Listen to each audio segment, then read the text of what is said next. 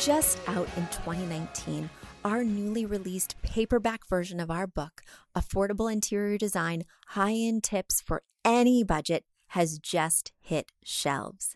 If you want to learn more about selecting your style, picking the perfect paint colors, choosing a color palette that will wow, then you won't want to miss this book. Plus, it has a whole bunch of pretty pictures.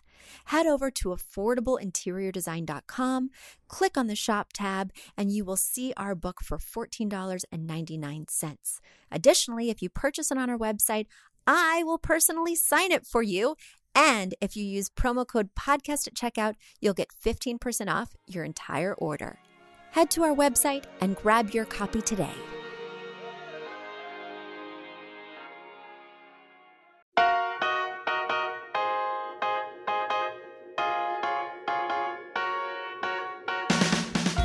You don't need a high-end designer or a lot of money to get a luxe look.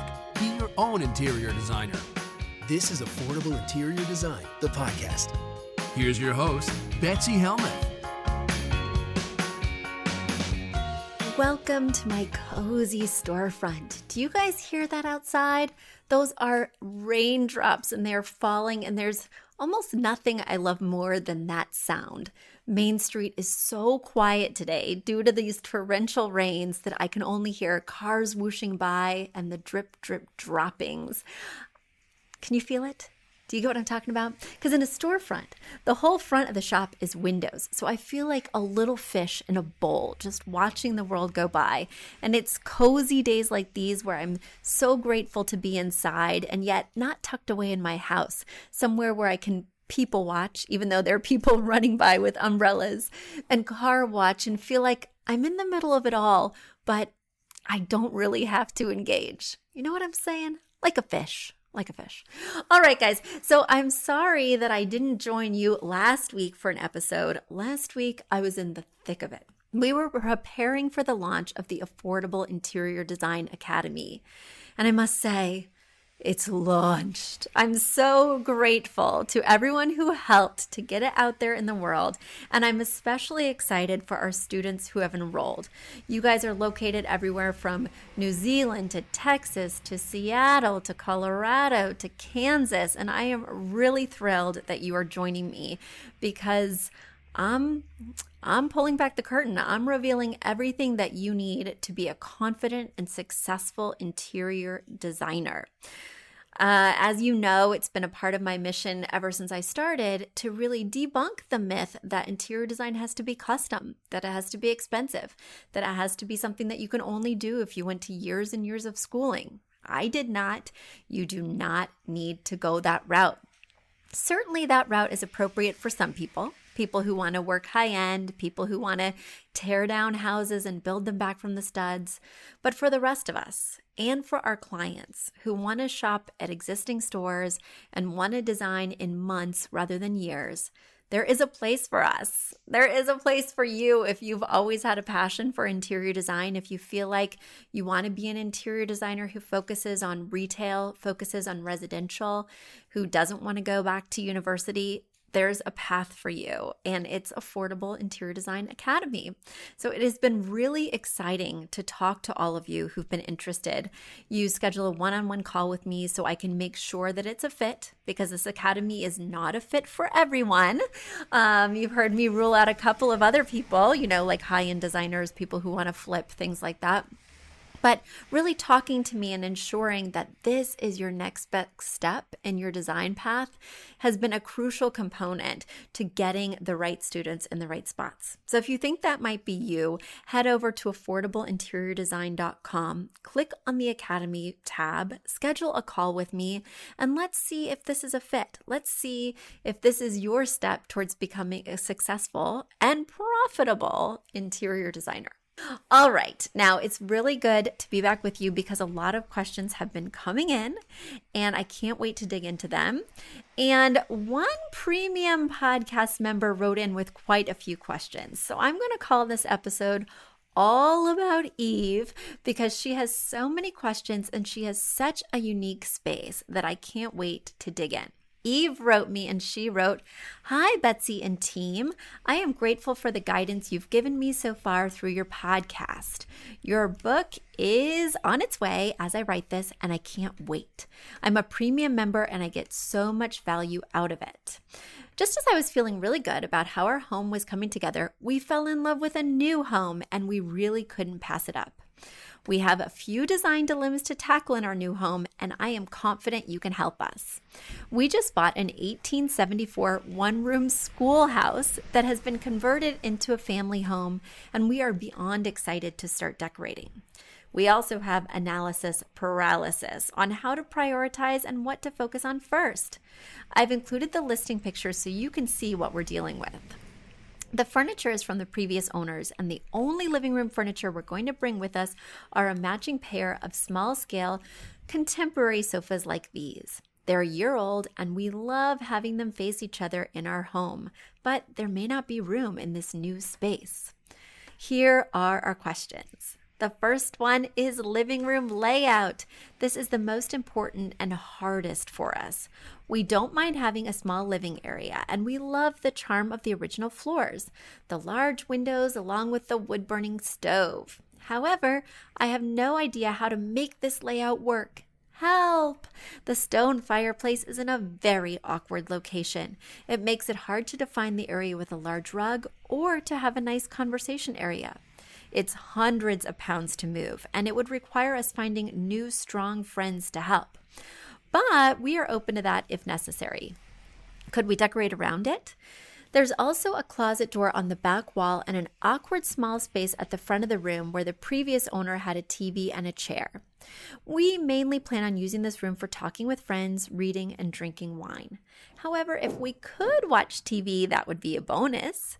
Do we ditch one sofa for a couple of chairs? Help!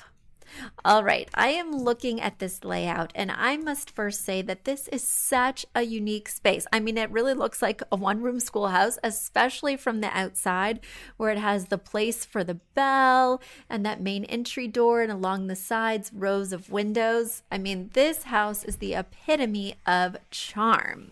But if you think about a one-room schoolhouse, and where the stove might be, where the desks and chairs might have been, that long rectangular shape, well, it doesn't necessarily lend itself to how we live today. So I see the challenges, and I feel you with these questions. So the first thing you want to think about is the main priorities for the room. You want to think about how many people you're wanting to have wine with and talk with. You're wanting to think how important it is to have the TV, because when you're living in an odd space or a converted space that wasn't really meant for living at all, you're going to have to play by its rules. And this space has some limitations and some rules. But you also want to be able to actually live there. You don't just want it to be a cool space for visitors to say, wow, what a unique conversion. You want to really have a life here that is sustainable. And for me, not watching TV is just not all that sustainable. Now, the other challenge with this space is it's a very open concept layout. Because it was a one-room schoolhouse, there's no real internal walls. They must have been all added later. And so it has been kind of chopped up in such a way that this large rectangle is now got these interesting nooks and coves. What I would say, first of all, is that it sounds like to me the priority piece would be the sofa. I mean, it would be really weird to just have a whole bunch of chairs and no sofa. So I do think incorporating one, if not two, of your small sofas is essential in this space, just so that it doesn't look like a chair showroom, because this space also needs to be open to the dining areas I can see, and you don't want a ton of chairs back to back to back. I would consider, and let me just be clear. When I do consider a floor plan, I never rush to judgment. I never think about where I should put the sofa, where I should put the dining table like that. I work in a very systematic way with every space, whether it's a straightforward rectangle or whether it's this unusual conversion. And what I use is I use what I used to call the floor plan game, but what I have now upgraded to call the master layout system. It sounds more interesting, and this system is super interesting. And basically, it's trying every possible option in the space so that you don't jump to conclusions, so that you don't make assumptions, right?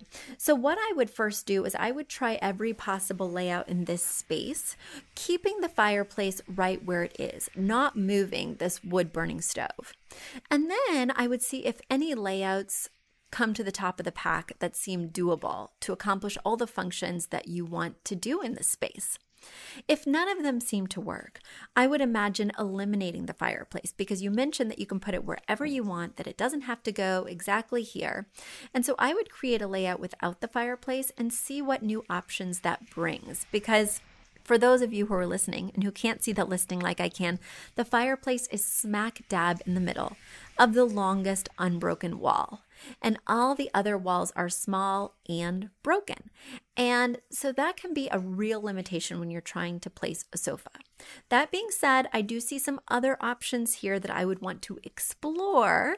I would explore putting the sofa in front of the closet door. You just want to make sure that you leave at least 3 feet to open the closet and get inside and pull out whatever is there. So I would explore putting it on that wall. I would explore changing the functions of the room and what would it mean if you put the dining table on the other side.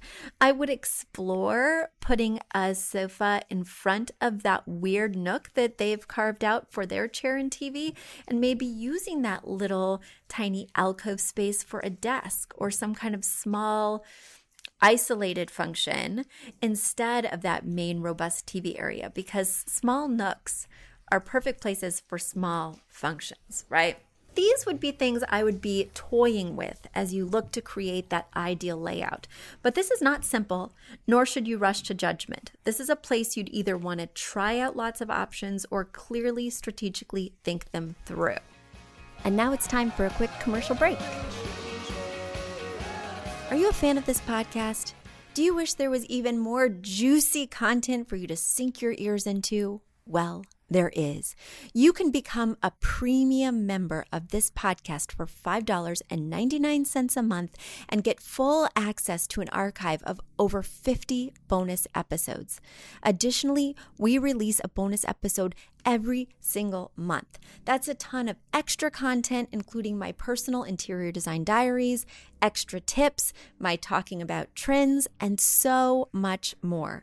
Additionally, you'll be keeping us on the airwaves each and every week because your premium membership money goes directly back to making this podcast amazing. Check us out at affordableinteriordesign.com. Click on podcast to learn more and to become a premium member today. All right, let's get to your next question, Eve. The next question is about window treatments. Betsy, we love the extra tall windows that let in so much natural light, but we aren't sure what window treatments to use.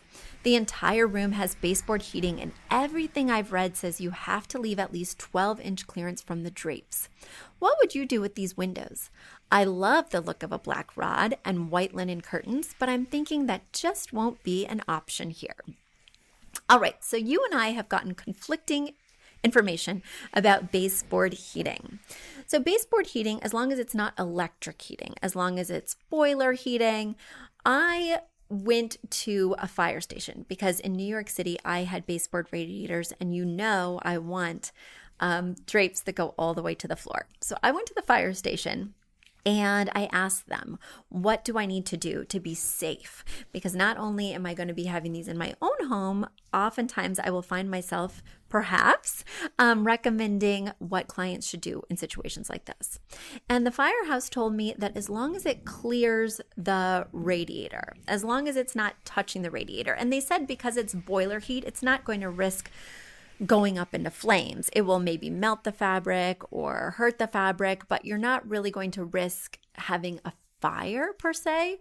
It's just that you want it to fall in front so it's not directly touching the heat source because it's boiler heat. Now, if it were electric heat, that would be a totally different ballgame. So I would recommend that you go to your firehouse and see what recommendations they give you, because these windows with these ceilings, I mean, just looking at the pictures, I imagine the ceilings are 11 to 14 feet high. Imagine a peaked schoolhouse, people. And you really do want to play up those beautiful windows. It would be such a shame to only do blinds on these beautiful tall windows. It would be such a shame, as you have now, to do little squat drapes that are cropped at the bottom of the frame. It would really add splash of color and interest if you could hang that rod higher above the window frame, hang that rod further outside the window frame, and flank each of those beautiful windows with one drape apiece. Now, you do have a smaller window that's not only lower than the other windows, but also just totally different sized and shaped in that little alcove that's adjacent to the other tall windows. I would consider, because it is such a diminutive window, treating it the exact same way I've treated the tall windows. In other words, keeping the rod at the same height, keeping the drapes in pairs, and flanking this window the same way so that it draws less attention to the fact that it is so entirely different. The other option with that small drape the small window is to do two shorter drapes, one on each side. But I would definitely put a pair, even though it's such a narrow window, probably less than 2 feet wide. And speaking of those baseboard heating things, what I like to do is I use the Cambria rods from Bed Bath & Beyond that have an extension. So they allow you to extend from the wall because the bracket is such that it is, adjustable. They allow you to extend anywhere from 3 to 6 inches. And I find that those baseboard radiators tend to stick out 3 inches. So when I put it at its furthest extension, that 6-inch extension, the drapes fall beautifully in front of that baseboard radiator. But like I said, check with your fire station and make sure that they're okay with that too. All right, your next question was about style and design. Betsy, we love elements of Scandinavian boho, rustic, contemporary, and we want to create an interior that's modern and relaxed, but we also want it to complement the history of the home. How do we bring old and new together where we don't feel like we're living in the past, but we're regularly reminded of our home's history? Like you, I like so many other styles that I'd be happy to consider a different direction if that works better for the home. What do you see working best in this space? So as I scroll through these pictures, because this was really converted, because it no longer, at least from the interior, looks like a schoolhouse, you don't have to play by those rules. I mean, I really don't see too many antique touches. There is some wainscoting, which is a nice feature, especially with such high ceilings. There is an old clock, but it looks like you've added that. So really from the interior, you would never know that this space has so much history. I think you can go in whatever direction you want in this space, but it could be fun to play with that expectation of oldness inside, even though it's not reflected in the architecture internally. Because outside, I have such an expectation when I walk up to this home. I really am seeing something special from the exterior, and I would love for that to be playfully treated in the interior. I would remind you of my 2-word phrase method so that this doesn't become a hodgepodge of different styles. The 2-word phrase method is that you find one word that completely encapsulates the style you're hoping for. Based on the sofas that you shared with me, Scandinavian really fits that bill. Then you add a second word that is maybe a feeling word, right, of how you want to feel in the space. So maybe you want to feel nostalgic. That could be fun. Nostalgic Scandinavian. Oh my gosh. So many ideas are bubbling to the surface for me when I put those 2 words together. But that's me. You really want to think about what 2 words bring your imagination to life. And I think there is a trap in getting too kitschy in this space. So remember that with my 2-word phrase method, I always add a third word, and that third word is sophisticated. So when I'm out shopping for items, when I'm online looking at different options, I'll ask myself, is this item Scandinavian or is it nostalgic? If not, I cannot purchase it. But then once I've determined that yes, the item is Scandinavian, perfect. Then I run it through my next test. Is it sophisticated? And I particularly want to use that sophisticated word when we find nostalgic items, because nostalgic can get a little too playful or a little less sophisticated, right? So when we find that nostalgic piece that we really think will bring this schoolhouse vibe to life, we can ask ourselves, is it also sophisticated? And I think you'll find that sweet spot for this particular space. I can't wait to see what you do with it. And let me get to your next question. You write, Betsy, I am at a loss for what to do with these walls. There is a lot going on architecturally with these tall windows, visible staircase, wood-burning stove, wainscoting, etc. I'm feeling like there aren't too many places to add art or photos that won't clutter the view. How would you handle this? When you have a lot of architectural features, be they windows, be they wainscoting, door frames, etc., you just don't need that much art. You don't have walls, right? So you may want to find that you can incorporate pattern, color, those things that art can bring in places like pillows, interesting rugs, and I would highly recommend, after you speak to the fire department, bringing in cool drapes. And by cool, I mean not white linen. There's so much white in this space, what with the trim and the ceiling. This could really be your opportunity to bring in additional wow with either a solid color or a lively print.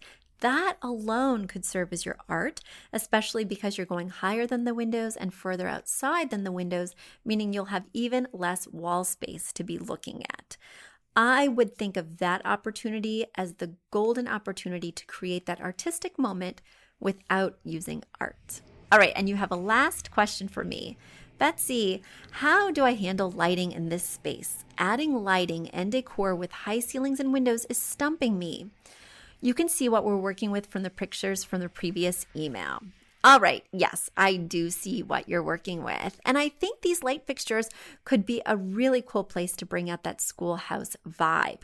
You have sconces as well as some overheads, and I would check out Schoolhouse Electric if you decide to go down that nostalgic path, because they have a lot of really fun retro options that may harken back to a time with, it's called Schoolhouse Electric, right? You can extrapolate from there.